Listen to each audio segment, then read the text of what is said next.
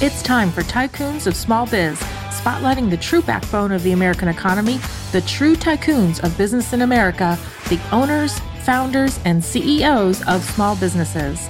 The show's hosts, Austin Peterson and Landon Mance, are registered representatives of Lincoln Financial Advisors Corporation, a broker-dealer member SIPC, and registered investment advisor. The views expressed by your hosts, Austin and Landon, are not necessarily the views of Lincoln Financial Advisors. Let's lean in as Austin and Landon connect with this week's Tycoons. Good afternoon, Tycoons, and welcome to today's episode of Tycoons of Small Biz. This radio program and podcast is dedicated to highlighting the stories of small businesses, the true backbone of the American economy.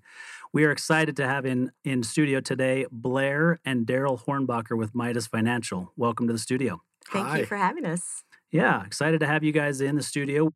For our listeners, we connected on LinkedIn. And for our listeners, if you don't use LinkedIn in your business as a way to grow your business, I would recommend that you do so.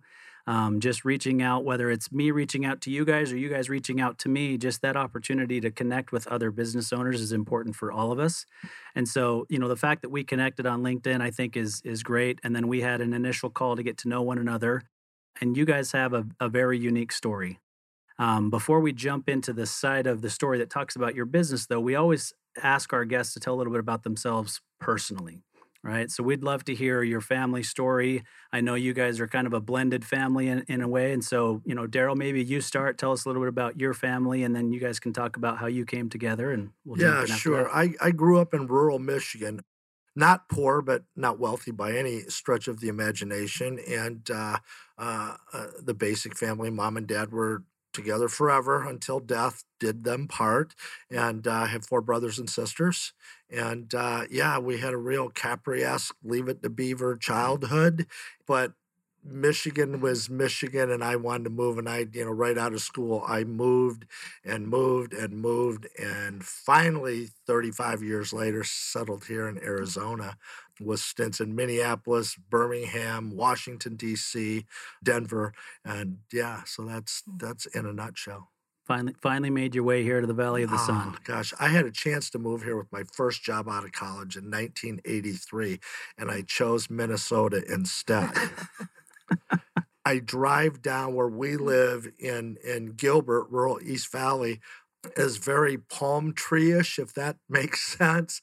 And when you drive down the boulevard, you just see all these palm trees. And every time I drive down, I'm like, gosh, I live here. It's just amazing, Yeah, well, as a resident of Gilbert, I can certainly second how great it is to live in the town of Gilbert. Yeah. So Blair, tell us your story. Yeah, so I'm actually a native of Arizona. I say I'm a 3rd generation. My husband says 5. I guess it depends on who you ask. But my father and my grandfather were both born here as well. I grew up right in Arcadia near Camelback Mountain, went to Arcadia High School. I have, like I said, a long family history. In fact, my maiden name is Porter.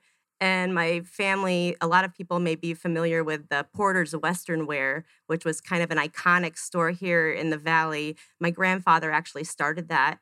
The first store was started in the 1940s in downtown Phoenix. And our claim to fame is that the first escalator in the entire state of Arizona was in Porter's Western Wear in downtown. Wow. So. Wow, that's an interesting claim to fame. It's fun facts. Yeah. Well, and I can tell you for sure that the Porter name here in the Valley is huge. So I'm sure you have a lot of cousins here, many that you may not even know. That's probably very true, yes. Well, good. Any children for you? Yeah, so I have a daughter named Morgan, who's 14 and a half, and she is my daughter, Darrell's stepdaughter. Darrell's raised her since she was about 3 years old. So Darrell's really, dad. And then we have believe it or not, a 20-month-old. So we have a little gap in between there, but it's super fun. And they both keep me on my toes and pull me different directions. So it's really great. It's great. It's really fun. Yeah, no, I think that's great. I was raised by my stepfather as well, so I can connect with that and understanding, the value of a stepfather that really understands what they can bring to the table don't know a ton about your relationship prior to this relationship, but knowing that a stepdad can step in and help raise children is a big deal, especially to a guy like me that did that. My parents were divorced when I was about 3 years old. I still have a semi-relationship with my biological father, but it's been, I mean, I saw him for the first time at a wedding in maybe 3 years. In January is when I saw him. So, we don't have much of a relationship. My stepfather really did raise me. I call him dad. I don't know if that's the case here, but, a dad is somebody who's there to help kids learn and grow and learn the important lessons in life. And so, hats off to you for stepping in and doing that. I appreciate it. It's when I have 3 older children from my first marriage, and I never got to see them because I was traveling. I was a traveling salesperson, and I was gone 51 weeks out of the year, and so I never got to see them grow up. And when I met Blair and Morgan was part of the package, I'm like, okay, this is going to be interesting, but I got to see what I never experienced with my own children right out of the gate. So it was interesting. It was eye-opening. I'm not sure if she calls me dad right now. She's a 14-year-old girl, and I don't think I need to say any more about that. It's a love-hate thing probably, but she's a great person, and I love her to death, and I've treated her as my own since the very first day. So yeah. Well, I've got a teenage daughter, so trust me, I know exactly. You understand. I have 2 kids. My son's 21, just turned 21, and he's finishing his sophomore year at ASU right now. And then my daughter's going to graduate high school from Highland High School there in Gilbert next month. Oh, good for her. Yeah, so we're excited to get her off to school. She's excited to get out of the house and kind of, spread her wings and do her own thing. And she's ready. I think high school seniors aren't always as mature as we would like them to be, Right. but I think when they're given the opportunity to do it on their own, they tend to figure it out. So we're excited for her to be able to do that. So let's jump in and talk a little bit about Midas Financial, specifically, Blair, how you came to be part of Midas Financial. I'll just tell you, your background is pretty similar to mine in that what you studied in college is very different than what you do in real life, right? So I have an undergraduate degree in French. And now I manage people's money and help them, build their businesses and eventually sell them. So obviously about as far as you could be from the French language. You studied political science. So, you're kind of the face of the business now. So how has that come about? And just give us that history. Yeah, absolutely. So like you said, I graduated from University of Maryland with a double major, actually political science and also Spanish. So just similar to the French, but not quite. Yeah. And my original intention was to go to law school. And that's one of the reasons why I ended up on the East Coast. Oh, it's a central, DC. I was 5 miles outside of DC. Great location. For a girl that grew up here and never really left, I wanted to spread my wings, just like you said you want, for your daughter. Yeah. So I did. I had a great experience in college. Ended up my first job, I ended up in Boston. I worked at a procurement department, in buying. And really what happened was I graduated right after 9/11. There weren't too many opportunities. And I just wasn't quite sure if I was ready for law school yet. So I just kind of wanted to go and experience the world and life and a job. And so I ended up in Boston. And like I said, and that was my first experience. And then, I think sales is just in my bones, sales and finance. My father was extremely successful in commercial real estate here in the Valley and all over the country. And I grew up just being around him and seeing him, and I just learned from him. And it just kind of morphed into a passion for sales. I sold life insurance for a while in Texas. And after quite a while, I ended up in Denver. And that's where my husband and I met. And how Darrell and I met, actually, we met on Facebook, quite honestly, which was, a lot of people think it's pretty funny. Back then in 2010, it wasn't quite as common as it is now. But we had connected, we had mutual friends. And I, at the time, was going through a pretty rough divorce. I was a stay-at-home mom. My daughter, Morgan, that we spoke about, was at the time about 2. And the process of that divorce was a long process. It wasn't simple. We hadn't been married that long, but it just, you know how divorces can go. But long story short, my ex-husband cut off access to my bank accounts, stopped paying my bills or our bills, and my house ended up getting foreclosed on. Like I said, I was a stay-at-home mom at the time because that was important to me, to be home with my daughter when she was little. And so I ended up filing bankruptcy. My credit got destroyed, obviously. I could have actually gone to my father and asked him to bail me out. And I just made the decision. I said to myself, you know what? You're a grown up and you need to do this on your own and learn from your mistakes and, figure it out. So that's what I did. So anyways, Darrell and I got connected. I reached out to him to see if I knew he was a personal credit expert. And I was asking him questions about if he could help me or point me in the right direction. And in fact, back then, there was not nearly as much information available on credit and how it worked. There still isn't a lot. It's not taught in schools. It's really sad, actually, because most people have no concept or understanding of how it works, either whether they have good credit or bad credit. But so Darrell reached out or helped me do that. And then I was doing marketing, some sales and marketing for another company. And Darrell had asked me if I was interested in, coming along to help with the company to do some marketing for him. So I'll never forget. Our schedules didn't match for a while. We were connected. We talk on the phone, just business wise. And finally, it was Memorial Day weekend, and I said, my daughter's going to her nana's house for the weekend to spend the night. Do you want to get together and talk business? I've got free time. He said, absolutely. So I told my mom that I was going to meet a gentleman that I met off of Facebook for a job opportunity. And of course, on Saturday of Memorial Day weekend.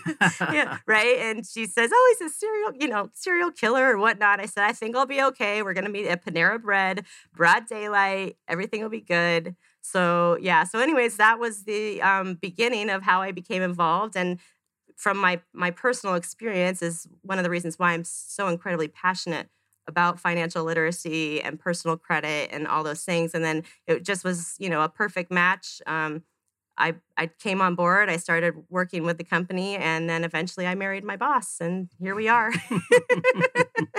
So the Facebook connection did start out business, not personal. Yes, And absolutely. Then it became more. Yeah. Okay. Mm-hmm. Yeah. Great. Yeah. Yeah, no, it's certainly more common today to connect on Facebook for business or personal reasons, right? I mean, as a father of a 21-year-old, the online dating world is it was non-existent when I got married. I got married 23 years ago. And so I haven't dated since, of course, but it's huge. Yeah. It's huge. Yeah. It's definitely different now than it was even 11 years ago. Yeah. So yeah, no, I think that's a cool story. And obviously, over time, you guys realized that there was more than just business involved. And now it's turned into a personal relationship as well. And, you guys seem to make it work. My wife and I worked together the first 6 months that we were married, and it wasn't my company. It wasn't our company. We worked for somebody else. Mm-hmm. But pretty soon afterwards, I was put in a leadership position over her, and it did not go well. So it's I'm glad to see some people can make it work, but it would not go well in our family. I mean, we definitely have our moments, but for the most part, it works pretty seamlessly. Yeah. All right. So I spent some time on your website, and one of the things that I saw on there that stuck out to me was that you are the oldest unsecured loan broker in the country, Darrell. So tell us a little bit about that and how we're able to. So interesting story. Prior to Midas, which I founded on yesterday, 17 years ago on the 5th of April, I was a serial entrepreneur. I would buy and sell businesses. Now, let's make no mistake, I wasn't T. Boone Pickens or anything like that, but I got fired from both of the jobs I had for insubordination. And my grandmother one day came to me and she said, now what are you going to do? And I'm like, well, I'm going to find another job. And she's like, you don't need a job. You need to go do what you're on your own. And she said, I'll stake you the money. There's a little dry cleaning store that we can buy that I'll stake you the money and we can buy it really cheap and you can run it and pay me back and that'll be your life. Well, that wasn't my life, but it was my life for a year. And I got in there and fixed it and set the books up, set the marketing of it, all things on a very small scale. And we paid 30 grand for the business, and I ended up selling it for 60 after 11 months. And, back then in the 1980s, that was a whole bunch of money, Yeah. And so I went on and did that 11 more times successfully. I did it another time and crashed and burned. But my record was pretty good. And I would just go and I would buy these businesses. I would fix what was broken and then sell them. And the one constant there always was the need for capital. And this is why we're so ingrained in what we do now. We understand first person the importance of capital to a small business owner or lack thereof. So just before I started Midas, I owned a uniform rental company with my brother, and the business was going great, but our relationship had soured, and we decided to sell it and go our different ways. Well, we were able to sell it. They wanted, or somebody had offered us like $500,000, not a lot of money, but a good chunk of money in 2001 and or 2002. They offered us $500,000, but if we had one piece of equipment, basically a washing machine that's as big as this room that we're in, we could have doubled our revenue and therefore doubled the sales price. And this piece of equipment was a lousy 100 grand. So we went to the bank, and we both had 800 credit scores. We both owned our houses outright. We both had $100,000 cars that were paid for, and the bank said no unless you secure it. We were like, yeah, well, actually, we both had wives that are different than my wife now, but and our wives were the ones that said, no, you're not, no. So we were literally sitting in the office deciding to take the deal, and a young lady walked in and said, I sell money. And we still that's a huge statement in our business right now. We've coined that phrase, or we stole it from her. She's not in the business anymore, so she doesn't care. But she says, I sell money. Are you interested? And we said, yeah, but we already got turned down by the bank. And long story short, she says, here, fill out this application, sign your name, and sign this fee agreement for 2%. So if I get you 100 grand, you'll pay me 2,000. Little did she know I would have paid her 10,000, sure. Right? So I just kept my mouth shut. We signed. She said, I'll be back in 72 hours, and I'll have a checkbook for you. In 48 hours, she came back, and she had the checkbook, and it had $125,000 in it. All I had to do was sign the papers. We used it. We bought the piece of equipment. We turned around, sold the business, and now I'm twiddling my thumbs saying, I have money in my pocket. What am I going to do now? Because I'm really tired of the constant turnover. And so I went back to this young lady, and I said, look, I don't want to rain on your parade, but I had recommended 2 or 3 of my buddies to her that were business owners, and she got them money. So this is in 2003, which was the start of unsecured lending as we know it today. And I said, I just want to learn what you do. I want to do it. And she says, funny thing, I'm pregnant. My husband doesn't want me to work, so give me another $3,000 and I'll teach you everything I know. And boom, Midas was started, and within 6 months, we had 6 offices around the country and 100 salespeople, and we were just killing it until the crash. And, I always, and one of the things is, as Blair talked about the single mom, I've always had a concern for single moms out there. And they're, by and large, very trustworthy, very honest, very transparent, and very hard workers. They have no choice but to be hard workers. So when Midas was at its top in the fall of 2007, we had 73 employees, salespeople, and 72 were single moms. and they killed it. They were all making six figures, which back then was, making $125,000, $130,000 a year was big money. Yeah. So that's kind of where it started. And along the way, we became experts at credit, because credit is the juggernaut of finance. If you're not perfectly prepared, you're just not going to get what you need to get. So yeah, that's pretty much the story of how the company started. Yeah, it's a unique story, but I can see how it kind of came together, and you've been able to take it and grow it, right? I mean, that's what you've done 11 or 12 times over, taking a business. It's doing okay, but you take it to another level. But I also understand not wanting to be on the merry-go-round any longer, right? So let's go to Blair. So you just told us it's all about business finance and credit, but for our listeners and for your listeners, I mean, what is it exactly that you guys do as an organization? Right. So like Darrell said, we are the oldest unsecured loan broker in the country. The unsecured portion of the business that we do accounts for about 25% of all the money that's out there in the marketplace today for small business owners. So that's a huge portion of our business, but that's not all we do. Over time and over, the 17 years, we've expanded from that to basically offer everything, right? So we have a lender list of over 900 lenders. It does on the private side and on, the debt related. And we do $50,000 all the way up to right now we have a $100 million deal that we're working on, and everything in between. And the reason why people will come to us, well, a lot of times, unfortunately, they've been to multiple banks and already gotten turned down, just like Darrell had said. So unfortunately, that happens a lot. But a lot of times, people will come to us from the get-go. The reason being is because we're very consultative.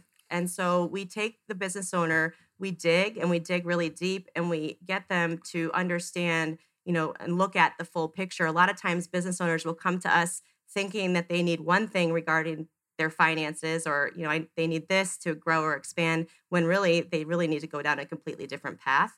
And so where we come in is we're the matchmaker. So we can go to our lenders, we can take the client and we can look at, okay, here's where this person needs to go. Here's the path that we've mutually decided is in their best interest. And we're going to hook them up, so to speak, with this particular lender. And so that's why people come to us and they will pay us. Now, it depends on the situation. Sometimes the client pays us, depending on what, sometimes the bank will pay us, and sometimes it's a combination. So it really just depends on what that looks like. But we're very good at it. And again, it's not just the unsecured, but we do everything from, SBA loan packaging. We do equipment leasing. We do hard money. So there's a lot of, especially in Arizona and, even nationwide, a lot of fix and flip happening, and, commercial real estate, things of that nature. So we have avenues and ways to get money for people that are in that field, factoring. We have a process that we call the Midas continuum. And what that is that a lot of times we'll get business owners that will come to us and they'll say, I need money. Okay, great. How much do you need? Let's round numbers. They need $100,000. Okay. When do you need it by? I needed it by yesterday. Right. So, most of the time, and then I'll say, okay, what's your personal credit score? And it's 600. Well, in a business, if you have below a 680 on the business loan side, you're just not getting money and if you do get money, it's going to be at a very high interest rate. Right. So we came up with a program, if you will, called the Midas Continuum. So what we will do is we'll say, okay, we can get you this money and we can get it to you fast. A lot of times it can happen in 48 to 72 business hours, if you will. But you're not going to like the interest rate, more than likely. I mean, it's going to be almost predatory. But see, the difference between us at Midas and a lot of other people that are in our space, we won't put a client into that type of loan, a predatory loan, unless we have a pathway for them to get out of that. Because what happens is a lot of times business owners are desperate. They're trying to stay afloat and stay solvent.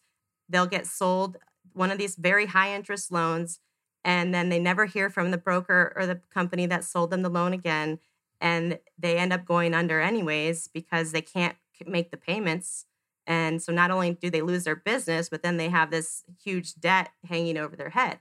So when we give them a path, we'll say, okay, we'll get you the money. The first thing you're going to do is enroll in our credit restoration program, where we help them to legally remove negative items from their credit reports, and then also add positively reporting line items, primary trade lines. And so it's a perfect storm. And so we can get, a lot of times, we average about 120 days. And every file is different. Every client's different, obviously. And if they can continue those payments in 3 to 4 months during that time and maintain that, then once we get their credit up where it needs to be, then we can refi them into a loan that's long-term, sustainable, and then they can get out of the predatory loan. Their credit's now in a much better situation. We've educated them and taught them, let's not have this happen again, and then they're in a much better position going forward. Yeah. No, I think they end up getting stuck in this rut, right? Mm-hmm. It's the same thing on the individual side with these check cashing places or the payday loan type of scenarios, right? Where you're desperate, you can get it quickly, you go in and get it, and you pay some obscene interest rate. And what you pay back, by the time you pay it back, you need another loan because you just were overextended. And so then you take another loan, and you just never, ever get out of that rut. You can't. Yeah. Darrell has a story about a client that did that, actually. Yeah, we stay out of it. That's a dirty and greasy business, but there are times where we'll put a client into it, but only, as Blair said, only if we already have a predetermined path to get out of it. And we do that on a daily basis. And, sadly, especially with what we've lived through the last 18 months or so, a lot of people are in that position. And the biggest thing about her, the most unfortunate thing is, whenever there's money involved, the wolves and the vultures come out of the corners, and there's a lot of them out there. We've maintained an almost perfect reputation over the years simply because we're integrity driven and transparent in everything we do. We've walked away from hundreds and hundreds of thousands of dollars in commissions with these predatory loans just because of the damage it would do to our reputation. We weren't going to allow that. Yeah. We're more of a traditional, we think outside the box and match that thinking with traditional credit facilities that, business owners need. Yeah. So. Yeah. I think sometimes it just takes stepping back and being consultative with the clients, right? Even in our business, we've got a junior advisor that's part of our team, Landon and I's team, and he's learning and growing, and he's taken the series. He has already taken the Series 7 Mm-hmm. and has had it for a couple of years now. But we were talking through a scenario with him where he's got a client that has a certain amount of money and wants that certain amount of money to guarantee a certain stream of income for the rest of his life. Right. The certain amount of money that he has isn't anywhere near the amount of money that he needs to guarantee the stream of income that he wants, right? Right. And a lot of advisors will just say, oh, you're looking for, whatever, an annuity? I'll sell you that annuity. And that's not consultative. It's let's get to the root of what it is that you need. Mm-hmm. Let's build a plan that works for you, not just you telling me what you think you want, and I'm going to sell it to you because there's a commission that's paid on the other side. And there are plenty of advisors that'll do that. There are plenty of people in your industry that will do that, but it's to the detriment of the client. Yeah, and to the point that you made about the payday loans, and then you need another payday loan. My husband, this is about when was Craig? 4 years. 4 years ago. So we had a client that we did some business with, and I think when he came to us, he was in trouble. He was already in trouble with these predatory loans that we're talking about. And Darrell, time and time again, was saying, okay, let's figure this out. Let's get you out of this. And I kid you not. Would you say that it was to him these loans were like a drug? He was addicted. They're like crack cocaine. Once you get on them, you can't get off them. At one time, he had 7 of these loans stacked on top of each other, and I'm not talking about $5,000. I'm talking about 6 and 7 figure loans. Until one day, the whole house came crashing down. I'm like, I told you this was going to happen if you would have just listened to me. But, some people are just, they know more than you do. And I'm like, okay, I walked away with a clear conscience, which is what I wanted to help him save his business, but he was his own worst enemy. Yeah. So. Yeah, we can't help everybody, right? They're not always willing to listen, but just the fact that we take this consultative approach, and it's sad that you're telling me that that's a unique thing that you guys do. It's sad that that's the case, right? It's something that everybody in your industry should be doing, but unfortunately, they're seeing their clients as a number and wanting to just roll through. It's a business that you can get into very inexpensively. Okay, you can own your own credit repair company for $150 down and $49 a month. So you get a lot of people just coming out of the woodwork they can make that happen, and then they start talking to friends and family and neighbors, and once that wears off or they've exhausted that those capabilities, then they don't know what to do. So they start stories and get on social media, and it's what it is. And so that gives us a bad name. Our credentials are I think we've hit 37,000 credit repairs in 17 years. Last month, we haven't done the exact totals yet. With that, we've had 3 complaints, of which 2 were bogus, and 1 I was just having a bad day and dropped the ball.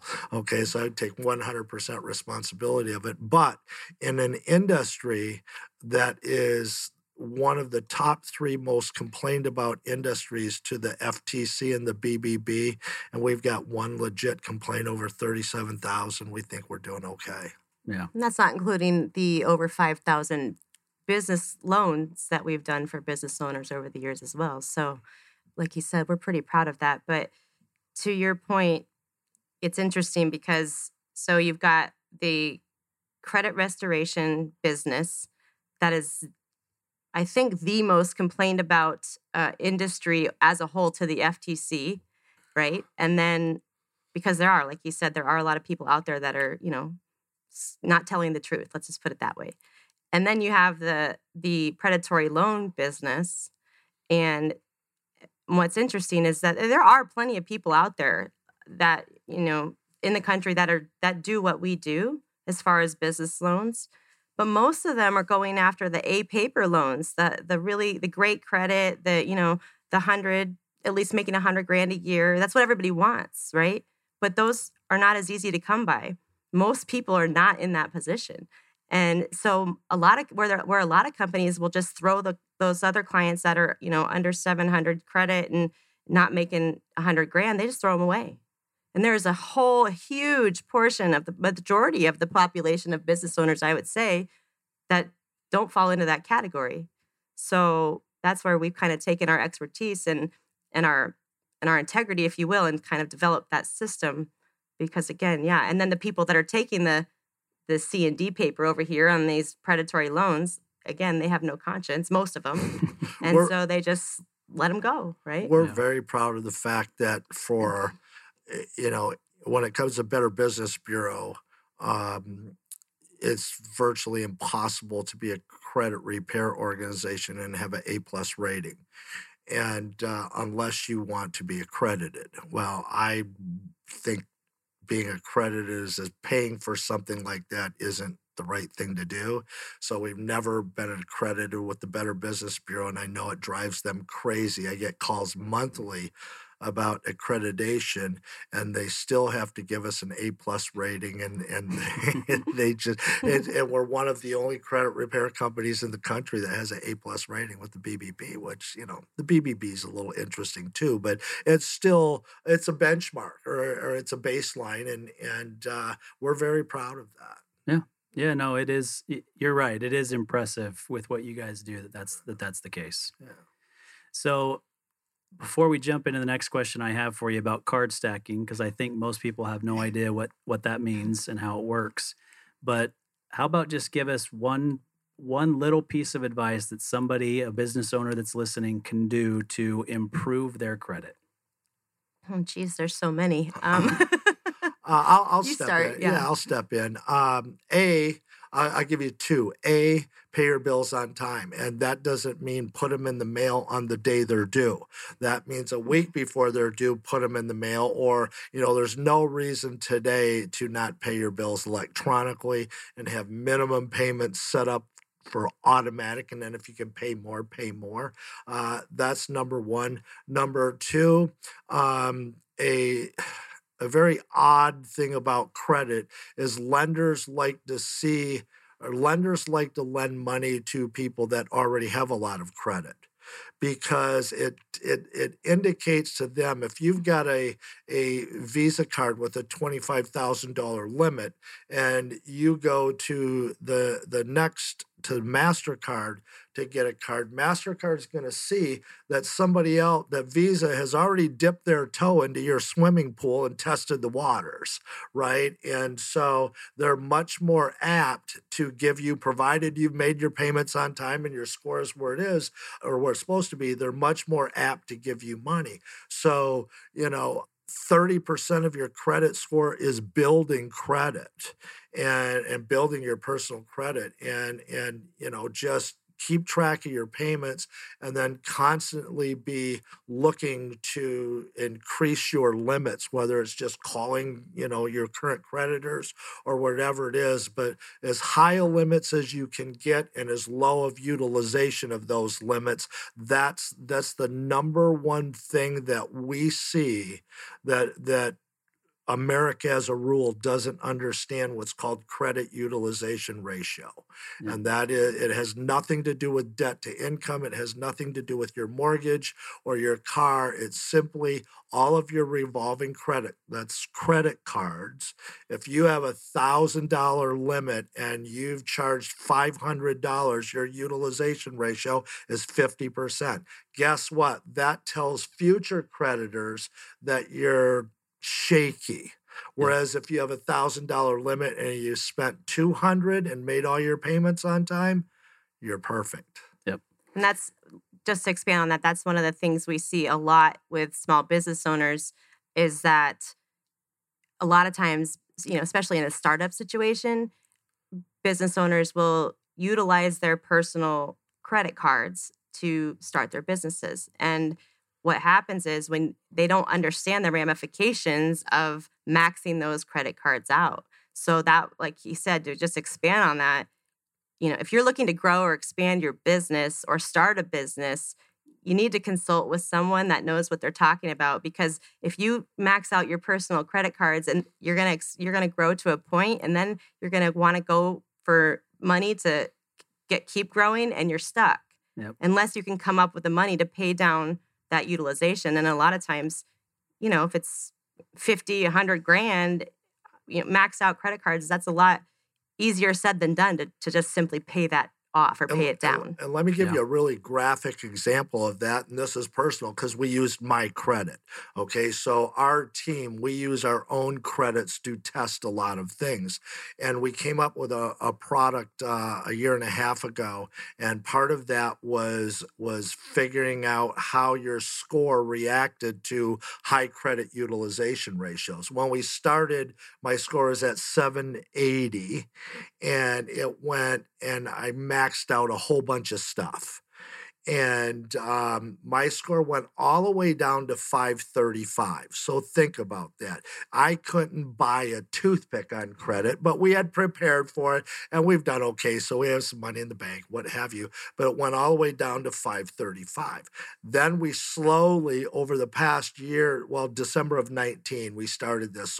So yeah, about a year and a half, we've slowly pay the max off on this, pay the minimum payments on this, and we've just just been experimenting to now I think my ratio is down to 23% and my average score across the board is 796. So it's went back up and more. And we're just talking, actually on the way here that I'm going to, finish our whatever we were doing and get that utilization down to 5%, and my score will probably be in the 830s, 840ish, something like that. So it's very personal. We do this when we tell somebody go do this. It isn't based on something we've read. It's something that we've tested ourselves. Credit repair, there's things that are the law is the law, but with a lot of things with Midas, just like what, if we talk about our card stacking and stuff today,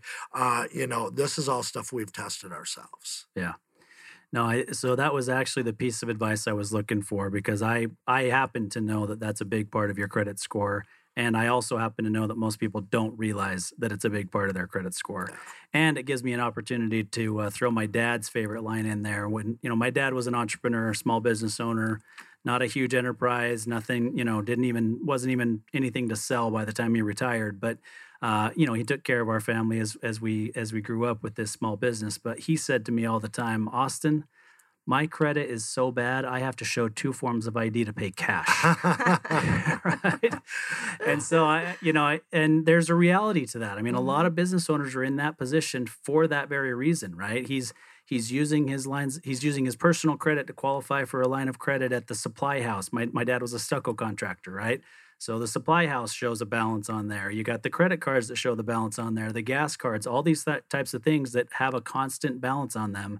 And he's paying off enough to then be able to use it for the next month. But the balance at the statement date was always showing high. Mm-hmm. So the He's credit a score was hamster low. on the wheel. Yep. But, it's interesting, though, because that's, like you said, that's a very common problem with business owners. But there's also the opposite problem with very successful business owners that are very they're liquid and they have a lot of cash, right? And this was with my father. He, excuse me, when I was looking to rebuild my credit after I filed bankruptcy, and Darrell's helping me, and I'm learning and doing all these things. And one of the things, so I asked my dad, I said, can you please buy me a car? And I'm going to go on the loan, and I'm going to have you co-sign on the loan so I can start building back up my credit. Do you know what he said? Why? Why can't I just pay cash? I don't understand. The man had so much money and he was so successful, which is great. But it's interesting, especially in today's world. What do they say? Cash is king, but I like to say credit gives you power, because you might as well leverage other people's money to grow and expand if you can, and keep your cash in the bank or invest it with you, or you know what I mean, or something else. Yeah, it can be used smartly, right? I mean, my father-in-law is an engineer, very frugal man, has been successful because of that, right? And when we first got married, he said to me, smart people earn interest, dumb people pay interest, right? And, there's a lot of truth to that, but there is a smart way to use credit. And the reality is, if you don't have any credit and you haven't built any credit, you can't buy your first house. Nope. You can't, all those sorts of things are super important. I told you I've got a 21-year-old and a 17-year-old. In the last 6 months, we got car loans for both of them, where I'm co-signing so they can qualify for the credit to start to build their own credit, because it's going to be important, right? You made a point earlier in the conversation as well, where you said we're coming out of school, college or high school, and not understanding how our credit works, not understanding the financial system that we all live and breathe in every day, right? My kids both went through calculus in high school for math, but neither one of them know how to balance a checkbook. Exactly. Neither one of them understand how a car loan or a mortgage loan work. So it's the basic financial principles that aren't being taught, and so all of our society suffers because we don't understand how the financial system works. Yeah, exactly. And it's I like to always say, from my perspective, your credit score is the second most important number in your adult life, behind your Social Security number. And if you don't have a score, or your score is suffering, and then you're going to have an issue. Again, most people don't have the luxury of having tons of cash in the bank to pay for everything. It's just not how the world works these days. And I totally agree with you. It's so important to for these, again, going back to myself, I had a great credit score coming out of college, right? I was so similar to what you're doing with the car loan. My dad put me on as an authorized user on a credit card when I was in college to help, pay my bills and things of that nature, but also was building me credit. But again, my dad didn't really have any idea that that was actually happening, Yeah. right? It just did. And then I had my, I had good credit. I got out on my own, had my first job. I was paying my bills late, right? But I was paying them within the 30-day window. So I still had a great credit score. But again, I was, early 20s, had no education. Nobody ever taught me why this was happening. So I was paying late fees every month. And to me, but it didn't even faze me because I had no idea what was actually happening. And then it wasn't until, my personal situation where I ended up in the bankruptcy that I started to really learn and understand how it works. And it's so important. It's just, we're passionate about it. And I wish that there were more opportunities and I think they're starting to develop courses and things that people can take, but it should be taught in schools, like you said. Yeah. It's kind of part of our long-term plan as Blair slowly takes over the company here in the next year and a half, or takes a more active role, let's say. We're going to do some things on credit education that we started a couple years ago and then just kind of got sidetracked, and now we're back onto it's criminal. It really is that this kids are coming out of school and they have no idea how it works. They have no idea. And it's really not that hard. I've written a couple books. One of them is on credit. I literally wrote it so a fifth grader could understand it. It's a 125-page ebook that has everything between my ears on credit is in that book. And we sold, I don't know, like 8,000 copies at $47 a piece, and I think I gave 12,000 to the military, and just stuff like that. And the stories we get back are, wow, this is amazing. I never knew this. I just didn't understand, and so yeah. Yeah. All right. So I want to get to card stacking. Okay. So tell us what that is first, and then how you kind of pioneered that in the industry. Okay, so yeah, I'll start and I'll let Blair finish it because I kind of do other things in the company, and her and our other partner, Wes, hi Wes, out there are really do most of that. So in the beginning, I think I said that in unsecured lending, as we know it today, really started in 2000, the summer to the fall of 2003. I was messing around with it right around Christmas time, this is how I got my loan. Founded the company in April of 2004. Now, coincidentally, that was the onset of fix and flipping.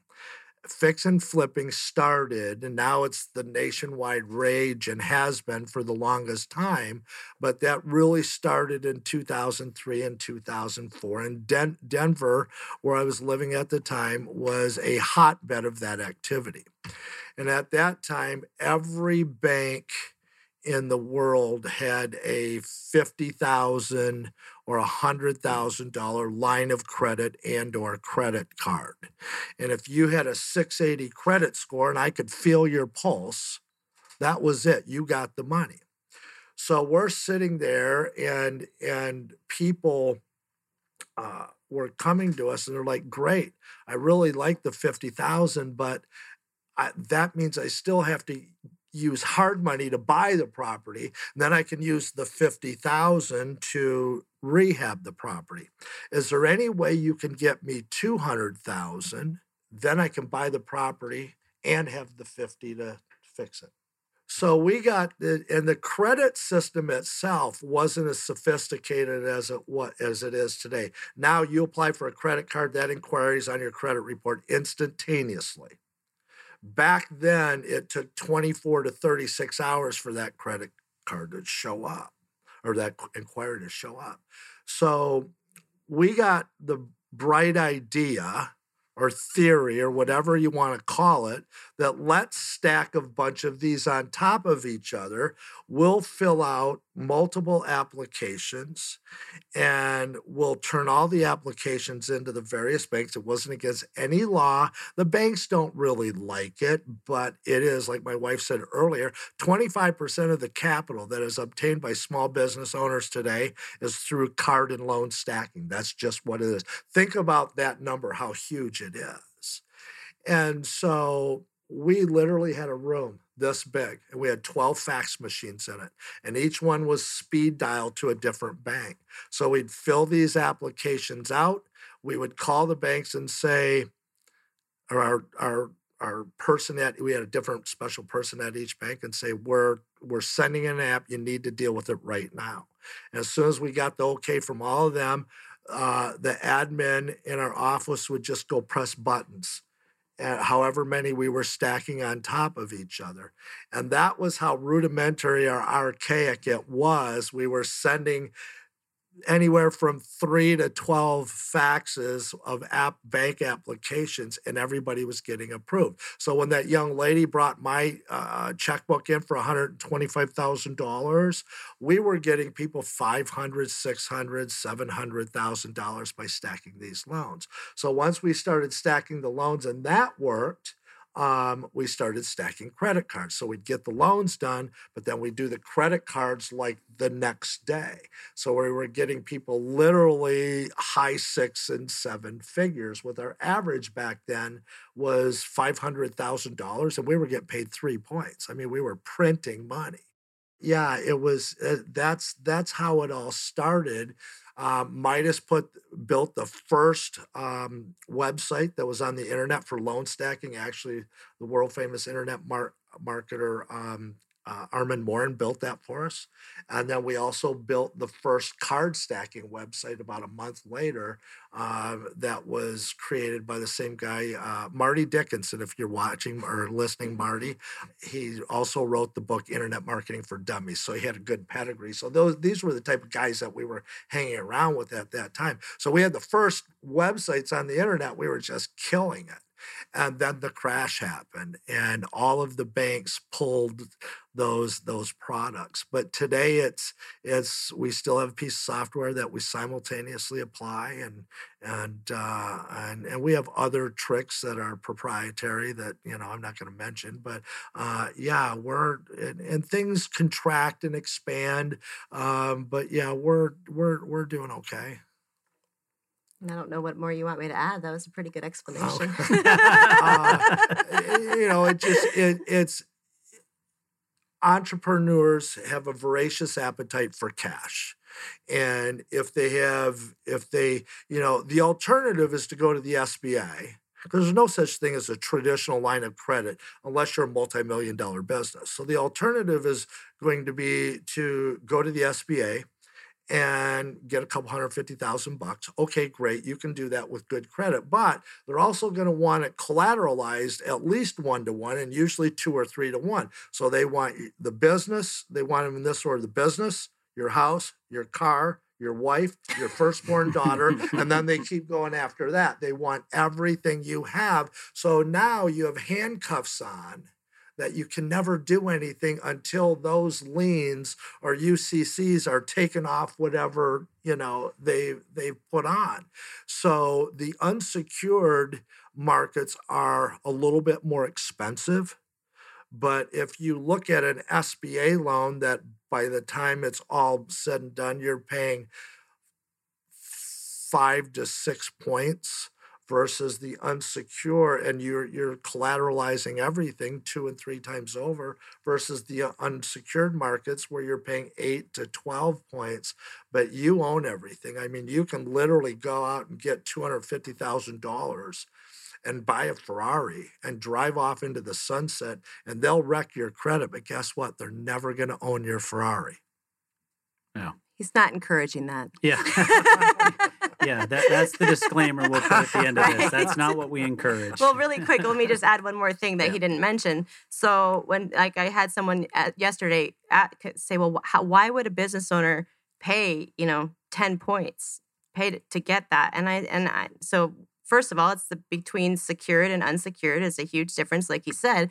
But the other thing a lot of people don't understand or they don't know, if you get $100,000, just for round numbers, in stacked cards, maybe 4 of them, so $25,000 a piece, and you're utilizing them and you're revolving them. So say in a fix and flip situation, right? So you use that because pretty much anything nowadays, except for maybe a house payment or a rent payment for a business building or whatnot, lease payment and a car payment, you can charge on a credit card. Yeah. So you could charge. So while you're waiting to flip this house, and you're buying all your supplies and everything that you're doing to take care of that. And so you're maybe, I don't know how long it really takes, 3 to 4 months for rehabbing a house, generally maybe. So you charge up the card, then you pay it off when the house sells. So now you've revolved the card. Once you've done this a couple times, the next thing you know, the banks are like, we really like you. You're doing exactly what we want you to do. And guess what? We're going to up your limits. So now you've started at 100,000. Now maybe you're at 150, 175,000, and they didn't have to pay us for that, right? That was free, if you will. Yeah. And the other portion is most of these cards, almost all of them nowadays, have 0% interest for 15 to 22 months. So if you do it correctly and you plan it out right, it can be a huge benefit. Yeah. And a lot of times with those 15 to 22 months, when they start charging you, you can go back to them. And we actually have a business where we do that, where we'll go back on your behalf and say, hey, look, they've been a good customer. They've revolved the cards 4 or 5 times in 15 months. And you need to cut them a break. And they'll give you another 15 months. We've had a couple cards where the people have went 48 months at 0% interest. So think about that, or the listeners should think about that. Is it expensive to get this money? Yeah, it's expensive. But if you consider the alternative, number one, and if you do it how you're supposed to and continue to revolve these cards, you're getting raised limits. And each time you revolve it, it's like getting a brand new loan.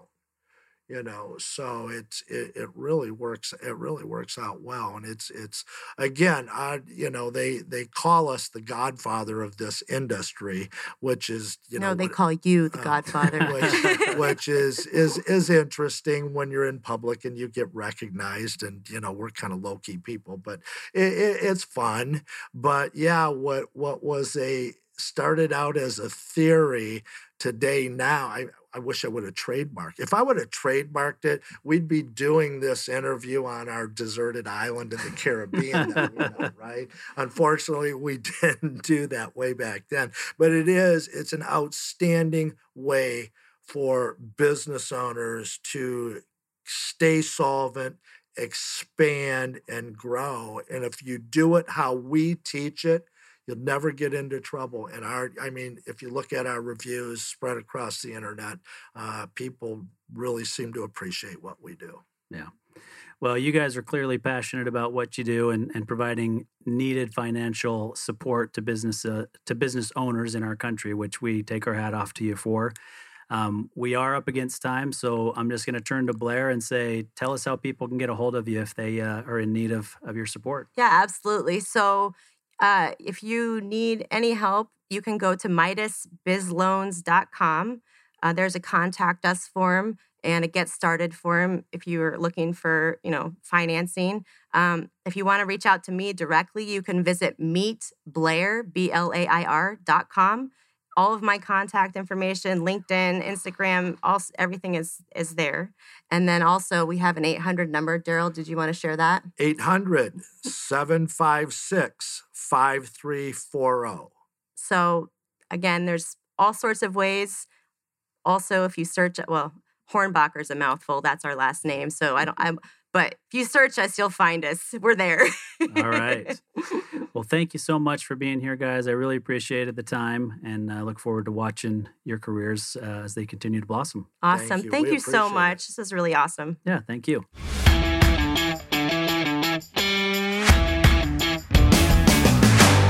You've been listening to Tycoons of Small Biz, proudly hosted by Austin Peterson and Landon Mance.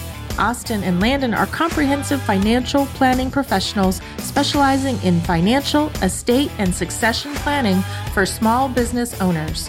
Austin and Landon have offices in Scottsdale, Arizona, and Las Vegas, Nevada, and represent clients in 14 states throughout the country. Join Austin, Landon, and the Featured Tycoons live every Tuesday at 1 p.m. right here on Business Radio X and your favorite podcast platform.